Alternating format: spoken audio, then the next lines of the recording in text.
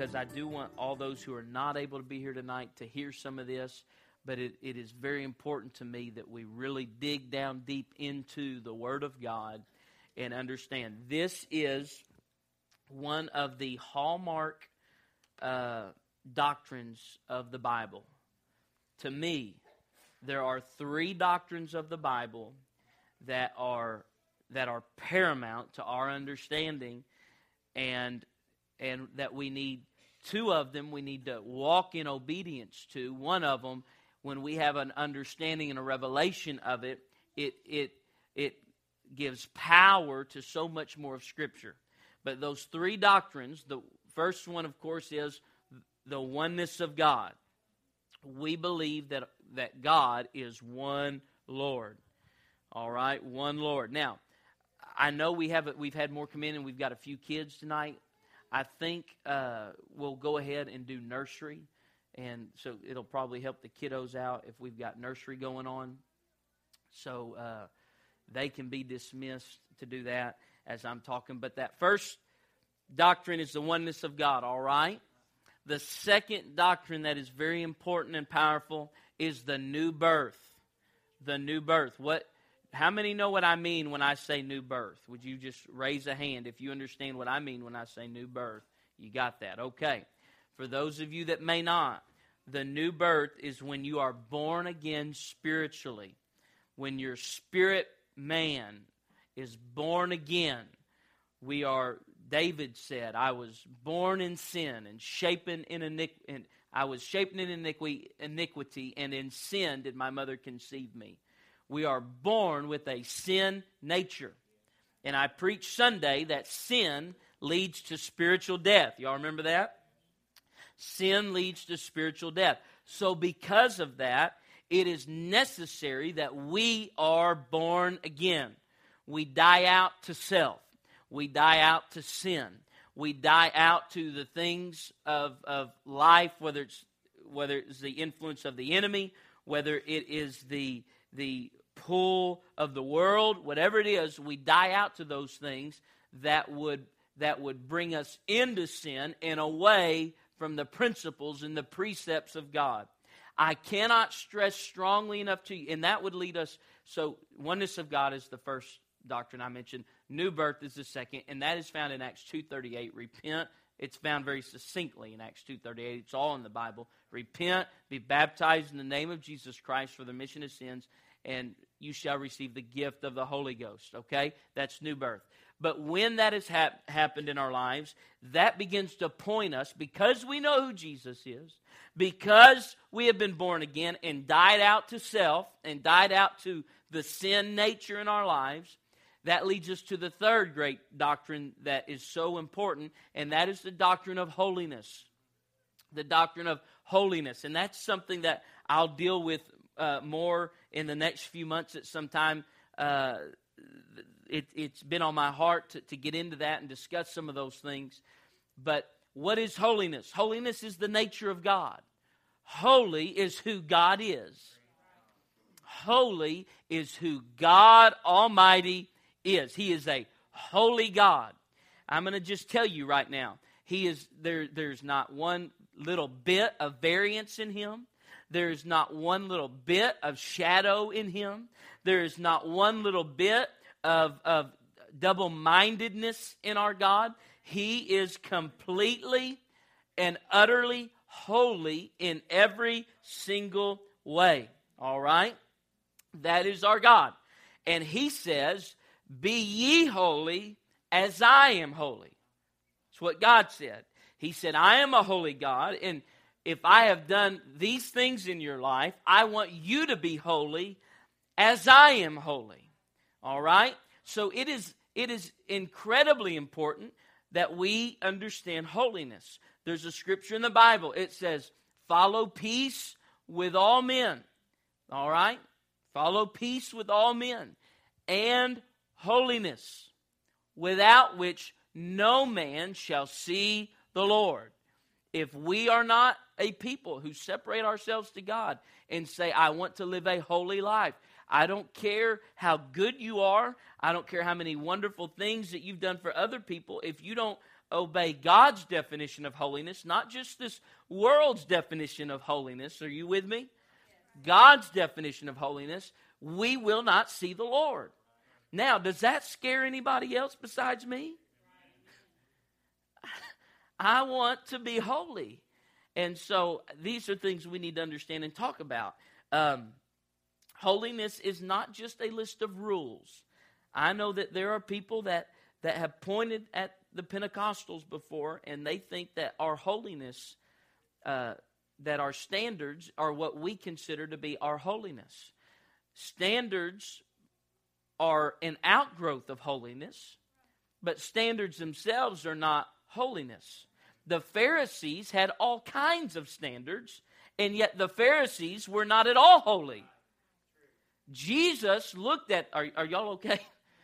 I know I haven't got to our main subject yet, but I feel like we're doing good. So, Jesus looked at the Pharisees. He told them, he said, on the outside, you are whited sepulchres. You've got this beautiful bleached white outer exterior. There's no blemish on it. Everything looks great. But within, you're full of dead men's bones. One time he called them vipers. He let them have it. And the problem with the Pharisees, there were multiple problems, but one of the great problems with the Pharisees is that they felt like they could obtain their own righteousness, which means they could do things to make themselves right in the eyes of God. And Jesus tried to explain to them, you need righteousness. You can't go to heaven without righteousness, but you can't manufacture your own righteousness. Boy, we're doing real good right now. You cannot manufacture your own righteousness. There is only one source of acceptable righteousness, and that comes from the Lord God Himself. All right? We have to walk in it. He offers it to us and says, now you come walk in this.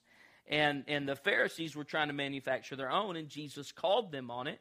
He said, you look good on the outside, but you're not. So holiness is not just rules.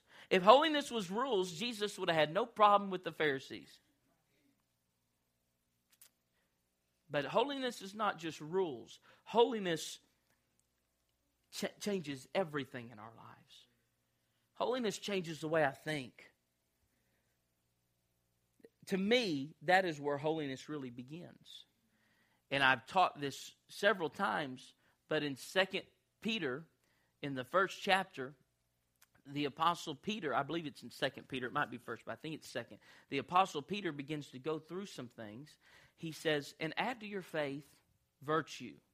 So he was saying, after you come to God and you've got that foundation of, beside this, giving all diligence, add to your faith virtue. What is virtue? I believe virtue is what begins it's when God begins to change us inside to think like He thinks. Okay? I don't think, because growing up in the world that we're a part of right now, would you agree with me that we are we are literally being programmed every day. If you do not have a filter of God's Word in your life, and all you get is what comes to you through maybe education or media, whether it's television or internet or newspaper, whatever the case may be, if all you're getting is that kind of thing, would you not say that we are programmed to think a certain way? And I know this is always my go-to example, but it is the most blatant in our society right now. But we are being told every day through any means possible. Matter of fact, even a lot of churches are getting away from this now. But it should be, the church still maintains the truth of this. But we're being told that to live a homosexual lifestyle is okay. It is completely normal and natural, and that we should not have a problem with it. And if we all took our children and set our children in front of televisions and they saw that all the time, and that's where they got their sense of values from, and that's where they got their sense of morality from, how many know they would think that it's okay? All right? Now, I'm going to tell you that it's not okay. It is a sin. It is a sin. It is not a sin unlike other sins. There are other sins too that we need to be very careful that we're not keying in on one or two things and welcoming in a whole bunch of other stuff in our lives. Okay? I'm just using that one as an example tonight. But we have to be so careful that we do not allow all these other things to determine the way we think. Now, because we are raising a generation that these things are determining the way they think, I want you to understand that when we come to God, we need God to completely reboot our mental thinking. All right? I don't have to do this much anymore because I use a Mac now, and the Lord put His hand on Macs and said they're going to work a little better. But how many remember you'd be working on something on the computer, and I can remember doing this a lot when I was growing up. If you'd be working on something and it would freeze up on you or something, and when I was growing up, they were still bad enough that you had to save your work every once in a while. Y'all remember that? Because how many ever were writing a paper or doing some project or for work or something and it deleted? Has that ever happened to anybody? How many of you, if the Lord had come in that moment, you would have been worried about your salvation? They would freeze up. And so I've had that happen in a class. I remember being so close to being done with something one time. I had done a lot of work on it, and it froze up in class. And I called the teacher over. I said, I want you to see this froze up on me, but I've done so much work. She said, that's too bad. I've told you and told you and told you. You save. Every 2 or 3 minutes, 5 minutes, you save your work. Now they do it for you. Praise the Lord. They do it automatically. But what we would do is we would reboot the computer, right? Because you weren't getting anything done until you rebooted the computer.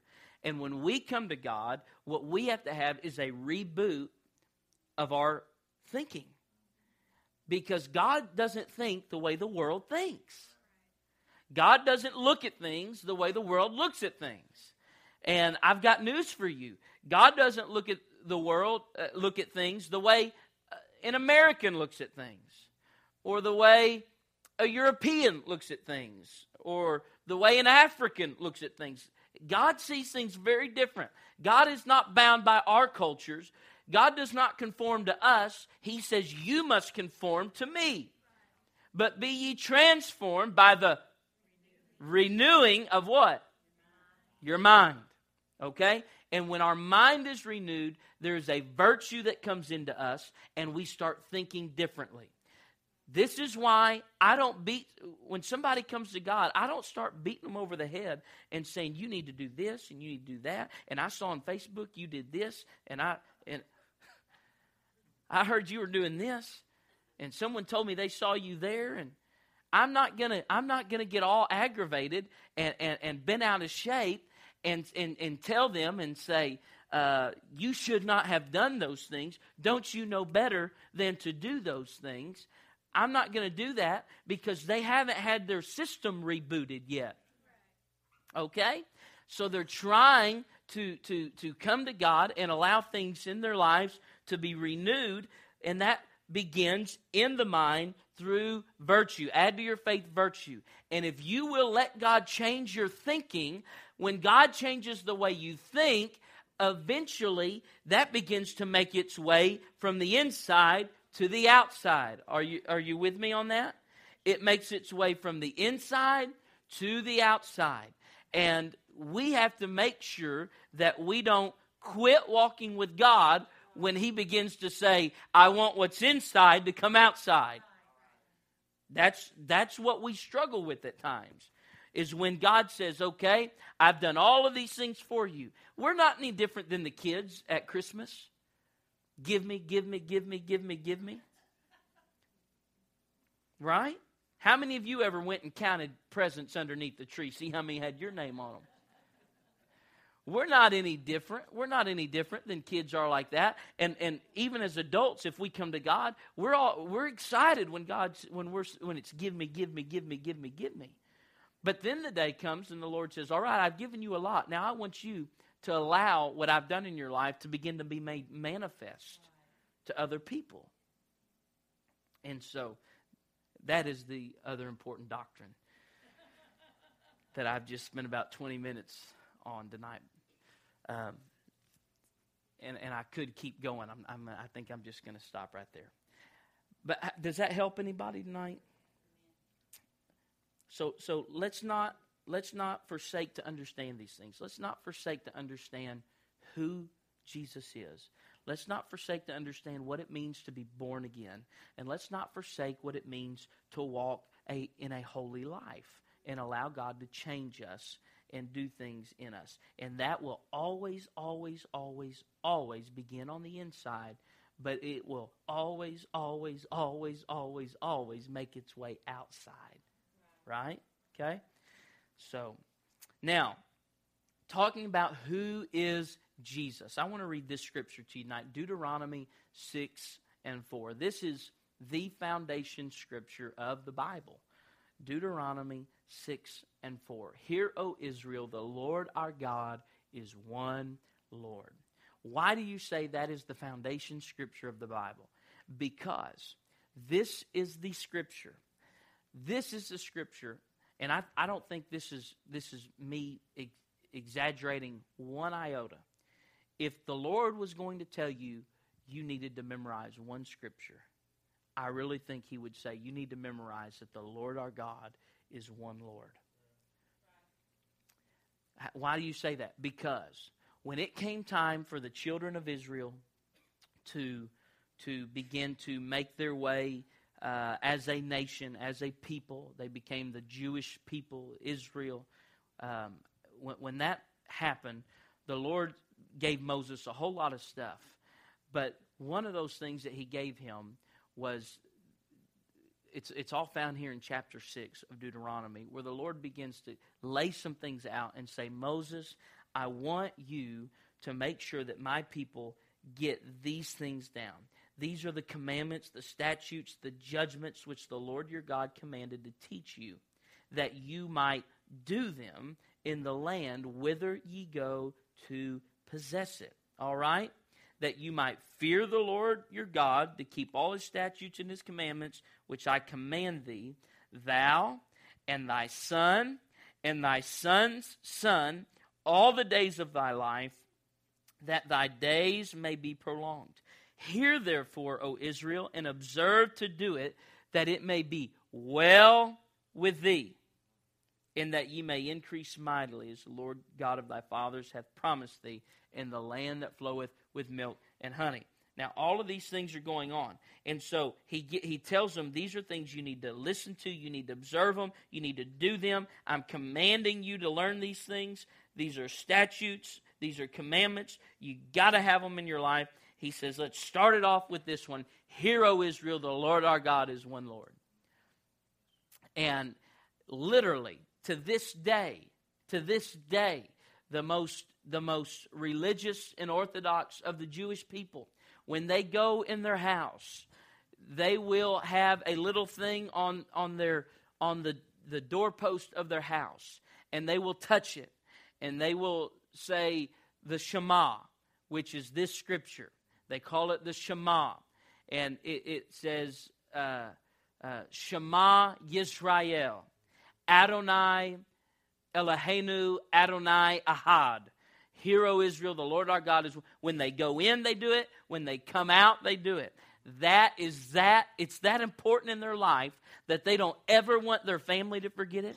They don't ever want their kids to forget it. They don't want to forget it themselves. They said, if there's one thing I'm going to know, it's going to be how many gods there are, and there's only one God. All right? So, hear, O Israel, the Lord our God is one Lord. And in the New Testament, somebody came to Jesus. They said, tell us, what's the greatest commandment? He said, he begins to quote this. The Lord our God is one Lord, and thou shalt love the Lord thy God with all thy heart And I could preach about that for a little bit. With all your heart, with all your soul, with all your mind, with all your strength. In other words, don't let there be one single part of you, mentally, physically, inwardly, outwardly, every part of your life ought to serve the Lord. Okay? So, this is a commandment, and this is the cornerstone scripture of the Bible. Now, let's begin to talk about some things, because you're going to find that there are people who view the Godhead differently. What do you mean when you say Godhead? When I say Godhead, there are people who view who God is differently. Okay? They see God differently.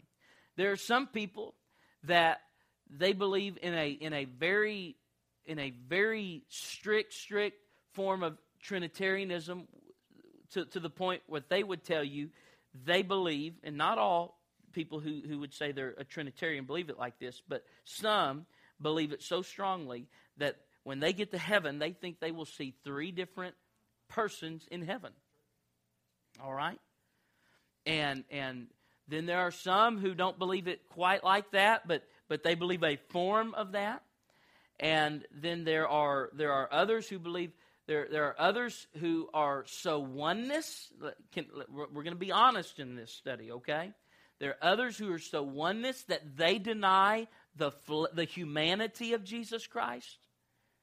They deny His humanity, and they try to diminish it. And to sweep it under the rug because they don't want to deal with that. But we need to understand there's nothing wrong with saying there is one God, there is one Lord, okay? He is only one, but that what we believe is that one God who is Spirit. The Bible says that God is a Spirit.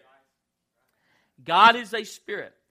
And that our God, who is a Spirit, said, I'm going to take my spirit and I'm going to put it in a fleshly vessel, an earthly vessel. And I am going to walk on the earth for 33 and a half years. That is what Jesus Christ did. And I'm going to get into some other things. This is not going to be a one-lesson deal. So you may have questions that come up with some of the things I say, but follow me through it.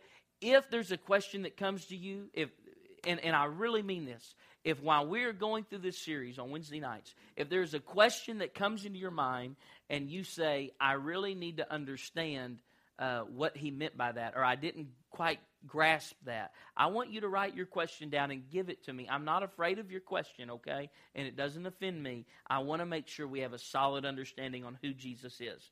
Now, in the early church, which would be the church began, it was established and began in the book of Acts, all right? In Acts chapter 1 and 2, you have the establishing of the church. And so all throughout the epistles, that is all still considered to be early church history, all right? So in the early church, which would cover from the book of Acts beginning all the way through the last book of the Bible, Revelation, confusion over the Godhead began to enter into the church. We're not the only ones to ever deal with there being a confusion about who Jesus is. All right? That was going on in the epistles. And when you read them, you will see some of that in different areas where it was particularly pointed. Because much of the church was made up of Jewish converts who did not want to accept Jesus as the Messiah. Okay? There were Jewish converts in the church who did not want to accept Jesus as the Messiah. And they had this thing about them. You'll find it in Galatians, and you'll find some of it in Colossians. But they had this thing where they wanted to try to make a hybrid form of Christianity. We had the Jewish religion all the way up until Jesus came, and Jesus is going to usher us into the church age, okay? So it's been the Jewish history all up to that point, and then Jesus comes along. Jesus dies and is buried and is resurrected from death and ascends into heaven, okay? That, by the way, we identify with that through the new birth. We died through repentance. We are buried with Him, the Bible says, in baptism, and we are filled with His Spirit, which breathes new life into us. All right? So Jesus dies. He's buried. He rises from the grave, and after having taken the keys of death, hell, and the grave, and eventually ascends into heaven. Some 40 days later, He ascends into heaven, and after that happens, the day of Pentecost comes. The church is established. No longer are we following the old Jewish laws and customs. We are now moved into the church age dispensation. Okay, now here's where the problem began. And you can understand this, I think. There are people who grew up all their life doing things a certain way. And Jesus comes along and changes some things. And they had a hard time making the jump from this to this. Now, I'm going to tell you something tonight. I can understand that. I don't have much for somebody who will believe one thing this week and another thing next week. That bothers me. You got to have something you'll stand on somewhere. And they were having a hard time making this transition. So Paul begins to deal with it in his epistles. And many of them were trying to say, okay, we will still, we believe in repentance, and we believe in baptism, and we believe in the infilling of God's Spirit, but we still want to keep the old feasts, and we still want to observe the old laws, and we still want to do these things. And Paul said, hang on just a minute. He said, you're trying to add to what Jesus has done. You're trying to take this over here and this right here and form your own hybrid form of Christianity. He said it's not going to work. He said Jesus has come and He has fulfilled the law. So the law has been fulfilled. And let me stop here for just a moment and deal with something. When people tell you that the law has passed away, are they correct? Absolutely, they're correct. They're 100% correct. The law has passed away. But don't let somebody point to something in the Old Testament and say, well, this was a part of the law. Why is that such a big deal to you folks? Because this is a part of the law. We do not. There are people who will say, in the same chapters and areas of the Bible where it says that homosexuality is wrong, it also says don't blend two garments of two different types together. Don't take polyester and cotton, in other words, and mix them together. But I've probably got a blend on right now somewhere. And you do too. So they'll say, you're hypocritical because you want to talk about this, but this is going on. And you're eating catfish. And praise God for catfish. And you're eating meat from things that have cloven hooves. And the Bible said in the Old Testament you weren't supposed to do that. So what's the difference here? I'm going to tell you what the difference is. If you will look, you're going to see that there are some things that were ceremonial laws, but there are other things that are moral laws. And anytime it has to do with morality, it has never changed. Because morality in the Bible is always tied to God. It is always tied to God. And God never changes. He never changes. He is the same by His own testimony yesterday, today, forever. All right? So those things, and you will usually see this word, don't do this, because all who do are an abomination unto the Lord their God. So when that word is in there, you need to take real careful note of it. Because it has to do, and you'll see that in Deuteronomy 22 and 5, in the distinction of how a man should appear and how a woman should appear. You're going to see that exact stuff right there. So these things, there are things that have to do with morality and gender distinction that God put in there for a reason, because He knew that we were going to deal with a day and age in which people would try to confuse identity. And if that hasn't been all over the news lately, I don't know what has. So that is going on. And so don't let somebody tell you that you're picking and choosing. No, you're not picking and choosing. God picked and chose. Are y'all with me? That's very important that you understand that. God picked and chose what would carry over. And anything that has to do with the moral law of God will never, ever, ever change or cease to be. All right? So that happened. So the Jews are trying to bring in the feast. They're trying to bring all this other stuff. And Paul said, no, we don't do that. You don't need to do that. And he had to get on to them. On the other hand, you had heathen, and you had people who were coming out of tremendous false religion who couldn't accept a singular God. They had worshiped multiple gods all of their lives. Look at the Romans. And you've got, now I'm going to use the Greek terms because I'm more familiar with them, but you've got Zeus and Athena, and you've got Aphrodite, and you've got Apollo, and you've got all the gods of Greek and Roman mythology, gods that they served and worshipped. Okay? And they believed in. Matter of fact, they had so many that when Paul went to Mars Hill, they had all their statues set up to all their gods, and Paul's walking around. He's looking at them, losing count of how many there are, and he even finds one, because they don't want to miss one, he even finds one that has the inscription on it, to the unknown God. In case we missed one, we want you to have this. All right? And they were in false religion. So a lot of these people could not accept a singular God. All they had ever known was multiple gods. The sun god, the moon god, the stars, the earth, the trees, the streams, all of these things. They were all their own gods, and that's what they knew. Then also, you had people who were coming in. They were coming into the church, and they were racist. And they could not accept a God who came from a Jewish lineage. And it bothered them. It bothered a Roman, perhaps, who sees Rome as the greatest empire of the world, and they were up till that time. They've got the most influence. They've got the farthest reach that anybody's ever had. And that Roman has to stop and say, you're telling me that this little old group of people that we've subjugated, that little old group of people, out of them came the Savior of the world, God manifest in the flesh? I can't accept it.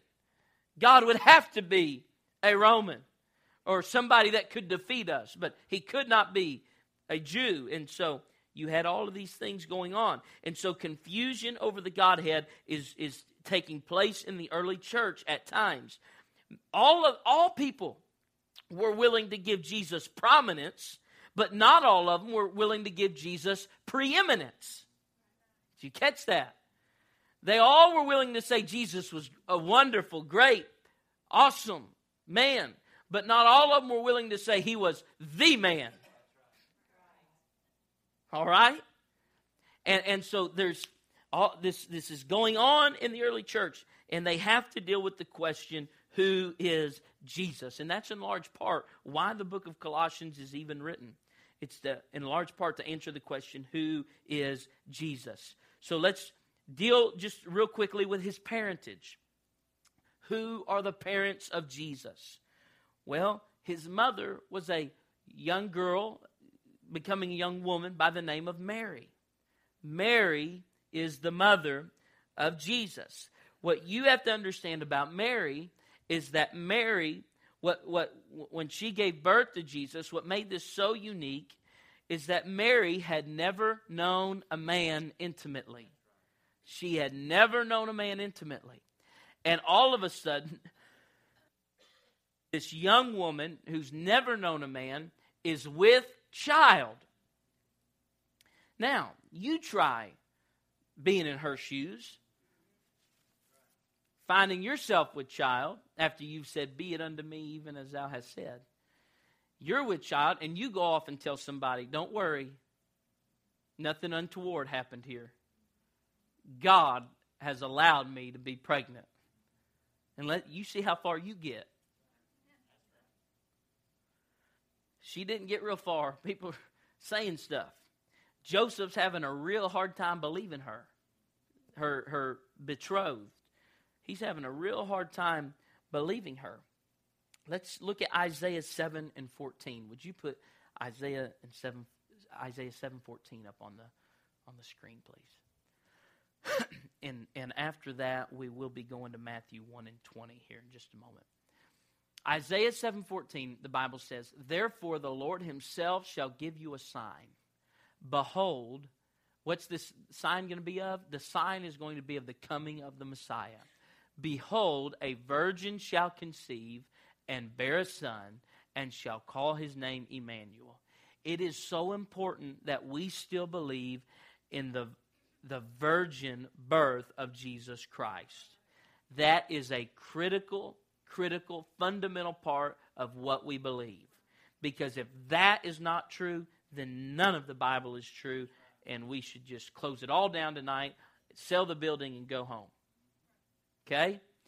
We have to understand and believe that what separated Jesus from anybody else is that Jesus was born of a virgin. So his mother is a woman named Mary. It is from Mary that Jesus has a flesh nature.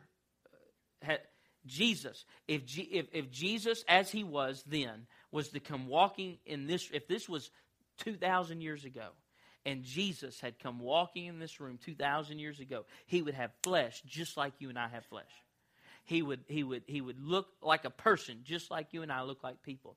Matter of fact, you probably would not have recognized him as God manifest in the flesh. Because many never did. They never caught it. Why? The Bible said there was nothing in him that would cause you to look at him and be drawn to him. It wasn't the way he looked that drew people to Jesus. It was what he said that drew people to Jesus. His words were so powerful that they said, "Never a man spake like this man." And then when he got through speaking, there would be a demonstration take place that was not natural. It was supernatural. And people would be healed, and demoniacs would be delivered of devils, and lame people would get up, and people with leprosy would be cured, and the dead would even rise. This all happened through the ministry of Jesus Christ. And so he was very, very different, but he was also very similar to us. Okay, you with me? Now, his mother is a human, a girl named Mary. Who's his father? Before I go to the other scripture, I want to point something else out here. She's going to bear a son and shall call his name Emmanuel. What does Emmanuel mean? It means God with us.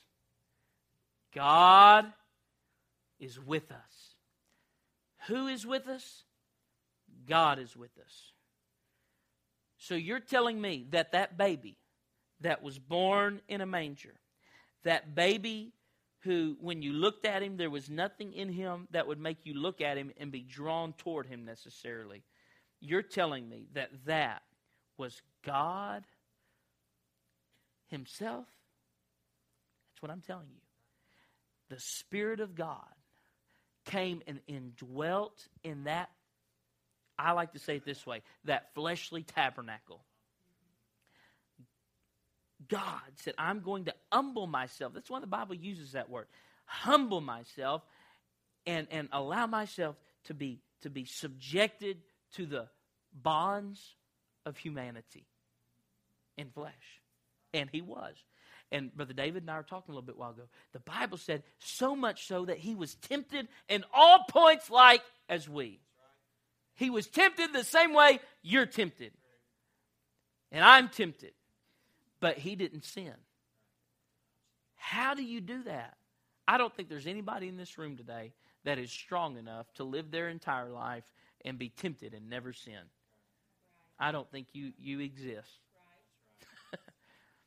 I know this guy would not be part of that elite club.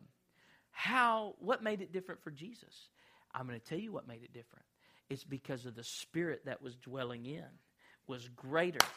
That's why the apostle wrote and told us later. He said, after you've been born again, you need to understand something about yourself. Greater is He that is in you than he that is in this world. So, that Spirit inside of Jesus was so much greater than that which would come against. And that Spirit is God. That Spirit is God. That Spirit is God. That's why Jesus could step out on the edge of the boat, look at the storm, and say, "Peace, be still." Because this was not an ordinary man speaking. This is God. He has power over the elements. He has authority over wind. He has authority over waves. There would be no wind. There would be no waves if He hadn't have spoken it. The Bible said that by Him, by Jesus, were the worlds created. So He's got all power over that. Can you imagine what that must have been like when Jesus...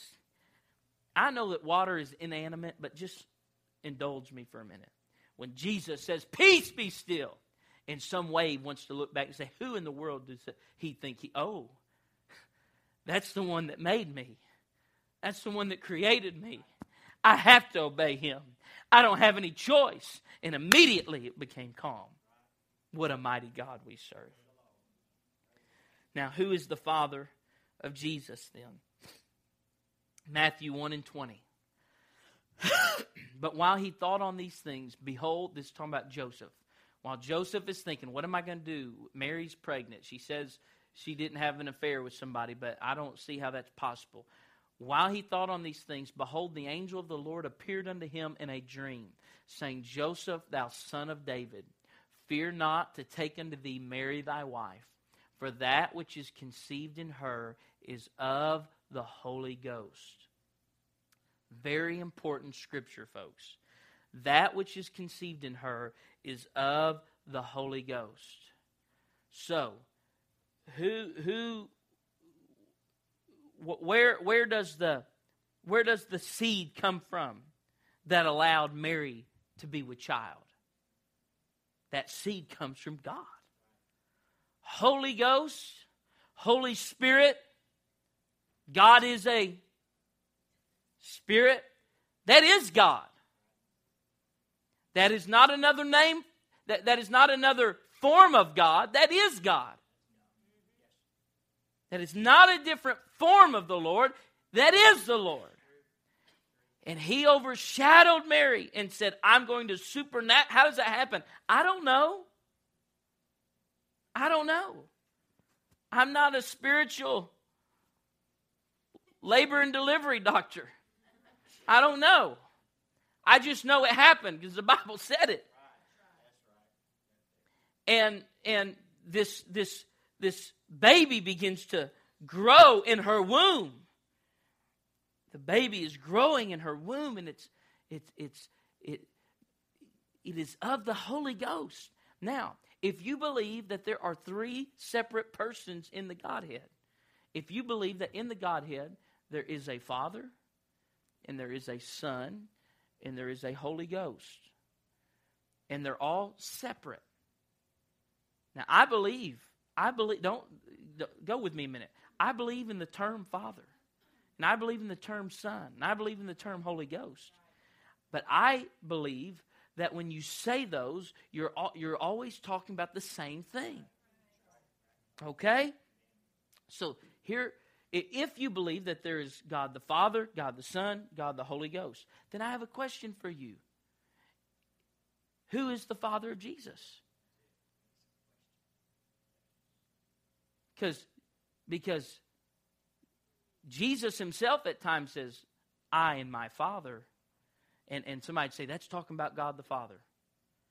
Okay? If that's talking about God the Father, then what's this scripture talking about?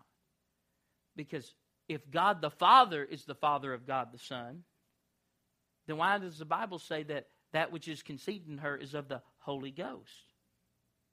Please explain this to me. How does that work? I'm going to tell you how this works. God said, I'm going to cause a fleshly vessel to be born in her. And then I'm going to take my spirit, the same spirit that says let it grow, is the same spirit that's going to say, I'm going to get inside of it. All right? Talking about the oneness of God. The Spirit caused her to bring forth a baby, not Joseph, not a Roman soldier, as some would like to have said. If this is not true, then we have no Messiah. Because the Bible clearly said that a virgin would conceive and bring forth, and his name would be Emmanuel. If Jesus is not God, there's a huge problem. Because the prophesied Messiah is always referred to as God. All right? He is always referred to as God. Now I want to show you something here that and again, tonight I'm just covering a few foundation things. We're going to get so much deeper into this. I just kind of wanted to wet our feet a little bit tonight, as it were. And there's some other stuff that I'm not going to be able to get to. But I want to show you this scripture. Colossians 2, verse number 9. Colossians 2 and 9.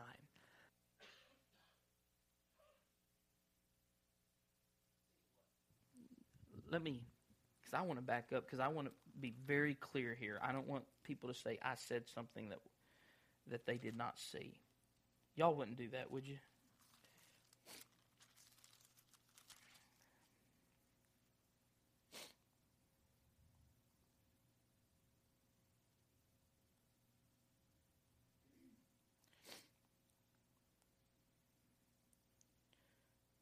Okay. Let's go back to verse 6. Start with verse 6 of chapter 2. As ye have therefore received Christ Jesus the Lord, so walk ye in him. That's what preachers have been trying to get people to do for years. Walk ye in him. Rooted and built up in him, and established. I tell you, I didn't emphasize this as much as I should. Go back to 6 for just a second. Folks, please look and see. As ye have therefore received who? Okay. As ye have therefore received Christ Jesus the Lord. Very important that you understand we're talking about Jesus here. Okay? So walk ye in him, rooted and built up in him, and established in the faith as ye have been taught, abounding therein with thanksgiving. You should abound in thanksgiving as you are living for God. Abound in thanksgiving. Verse 8, beware lest any man spoil you. Now this, remember me telling you Paul having the issue with people understanding who Jesus is and all that stuff? He says, beware lest any man spoil you through philosophy and vain deceit. Don't let their philosophies mess you up. Don't let their personal agendas mess you up. After the tradition of men, after the rudiments of the world. Just because the world says something that's a rudiment of the world, don't make it right. He said, don't get caught up with rudiments of the world and not be after Christ. The things you got to believe are after Christ. Okay, we're talking about Jesus, remember? Don't be spoiled, all right? Go to verse 9 now. For in him, in who? In Jesus. In Christ Jesus the Lord. For in him dwelleth all the fullness of the Godhead bodily. Folks, if you can't see that, you just don't want to see it. It doesn't say that God the Son dwelt in Jesus, but God the Father and God the Holy Ghost were separated. It says, for in him, Jesus, dwelleth all the fullness of the Godhead bodily. So every part of the Godhead was in the humanity, that fleshly vessel, Jesus Christ. Now, I would have gotten into it tonight, but I don't have time to do it. But I would have told you about how Jesus, when you begin to study the Scripture and you begin to study Him, you're going to find that they began to come ask him questions because they were struggling to understand who are you? There's stuff going on here. We don't understand it. Who are you? And Jesus began to come back at them, and it would always come back to this. I am. Somebody say, I am. It would always come back to, I am. But when Jesus was saying, I am, he wasn't just getting caught up. That wasn't some flippant statement. That was a very powerful statement in which he was reaching way back, and he was tying in to the first revealed name of the Lord years ago. So powerful was that name, so precious was that name, that they would not even speak it. They were afraid to say it. They didn't want to desecrate the name of the Lord. But when they said, who are you? The same God who told, when Moses said, who are you speaking me out of this burning bush? Who do I tell them sent me? Because they didn't have a name for God. So who do I tell them sent me? We know his name now is Jesus, but Moses didn't have that. Who do I tell him sent me? What did the Lord say? You look at Pharaoh and you tell him, I am that I am sent you. Okay? So years later, and that's all through the scripture, years later, they look at Jesus. Who are you? He said, I am. I am. And when Jesus said, I am, he was identifying himself with the same God. This is so powerful. You have to understand where they were coming from. They revered Moses. They were in love with the law of Moses. They revered him. And Jesus said, the same one that Moses said sent him, that's me. That's me. Whoa. Hang on. How's that possible? He told him another time, he said, your father Abraham saw my day and rejoiced. And they said, whoa, wait just a minute. You're 30-something years old and you're trying to tell us that Abraham saw your day? He'd been dead for years. Ain't no way. It's not a possibility. And Jesus said, oh, you just need to understand who I am. I am that I am. I am the same God that spoke to Moses out of a burning bush. I am the same God who came to Abraham on the plains of Mamre. I am the same God who met him and he paid tithe to me. And I gave him bread and wine, the priest of Salem, Melchizedek, a theophany of God. He said, I am the same God the same God that spoke to Abraham and said, get out of here and go to another place. I'm going to show you a city whose builder and maker is me, God. He said that God that spoke to him, that was me. That was me. Jesus declared himself to be the eternal God. And I am done. I am done. But I'm going to say this.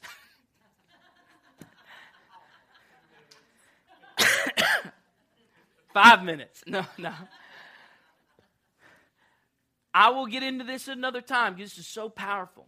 But y'all remember in the New Testament when they crucified Jesus and Pilate put a sign above his head? Y'all remember that? It said, King of the Jesus of Nazareth, King of the Jews. Right? Okay. What is so powerful about that? Years and years ago, that I am.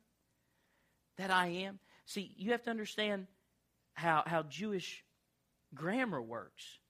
They would write in consonants and not vowels.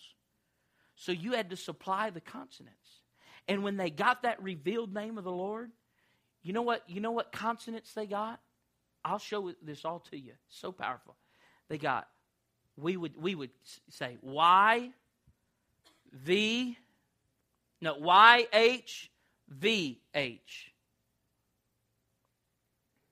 Okay? YHVH. It's 4 consonants. That's where we get Yahweh from. You supply the A and the E. Got it?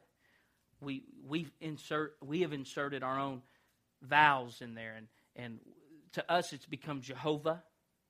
Okay? Just look, it's very powerful. YHVH. Okay? That was the revealed name of God that they had. It was so powerful to them. Yet, when Pilate said, write this above him, folks, you ought to go read that sometime in the Hebrew. And they wrote it in different languages, but they wrote it in Hebrew. And it bothered the religious leaders so much, the Jewish religious leaders. And they said, take that down. And Pilate said, what I have written, I have written. It's going to stay up there. You want to know why that bothered them? Because when they looked at it, they had the 4 consonants sitting there above the head of Jesus in their language. When it was written up there and read the way it's supposed to be read, and I'm going to show it all to you, it was YHVH. Pilate had no clue what he was doing. He was just writing his own little thing that he wanted to write up there. But in doing so, he was declaring God will use the weak things of this world to confound. God was taking Pilate, you don't even have a clue what you're doing, but I'm going to have you put that on there. And when it's above my head, they're going to look up there and they're going to say, my goodness, he's been saying I am. And all this does, it makes us so mad because we look up there and the name of the Lord is written above him. The name of the Lord is written above him. I'm going to show it to you. It's powerful. Powerful. Who is Jesus? Jesus Christ is the only God. Jesus Christ is the only God. He rules, he reigns, he lives forevermore. There is nobody that has more power than him. There is nobody that has more ability than him. There is nobody that's able to see more, hear more, do more. He is God of all. There is no other God beside him. There's not even a lesser God beside him. He is the only God. He is one. He has always been one. He remains one, and he will continue to be one. Jesus Christ is God manifest in the flesh. Why did he want flesh? Because God is a spirit. You can't see a spirit. He said, but I'm going to give you a fleshly vessel to look at. I'll get inside of it, and you will be able to see me. Seeing his glory as of the only begotten of the Father, full of grace and truth. Amen. This helped anybody tonight? I am so looking forward to this and what God's going to do. Folks, it's important to me that you understand who Jesus is and that we walk away with a concrete understanding of the fact that our God is one God. Hear, O Israel, the Lord our God is one Lord. It has never changed. He is one Lord. Would you lift your hands this evening and would you just thank God for his presence that's been here and his word that has penetrated our hearts tonight? Would you do that? In the name of Jesus.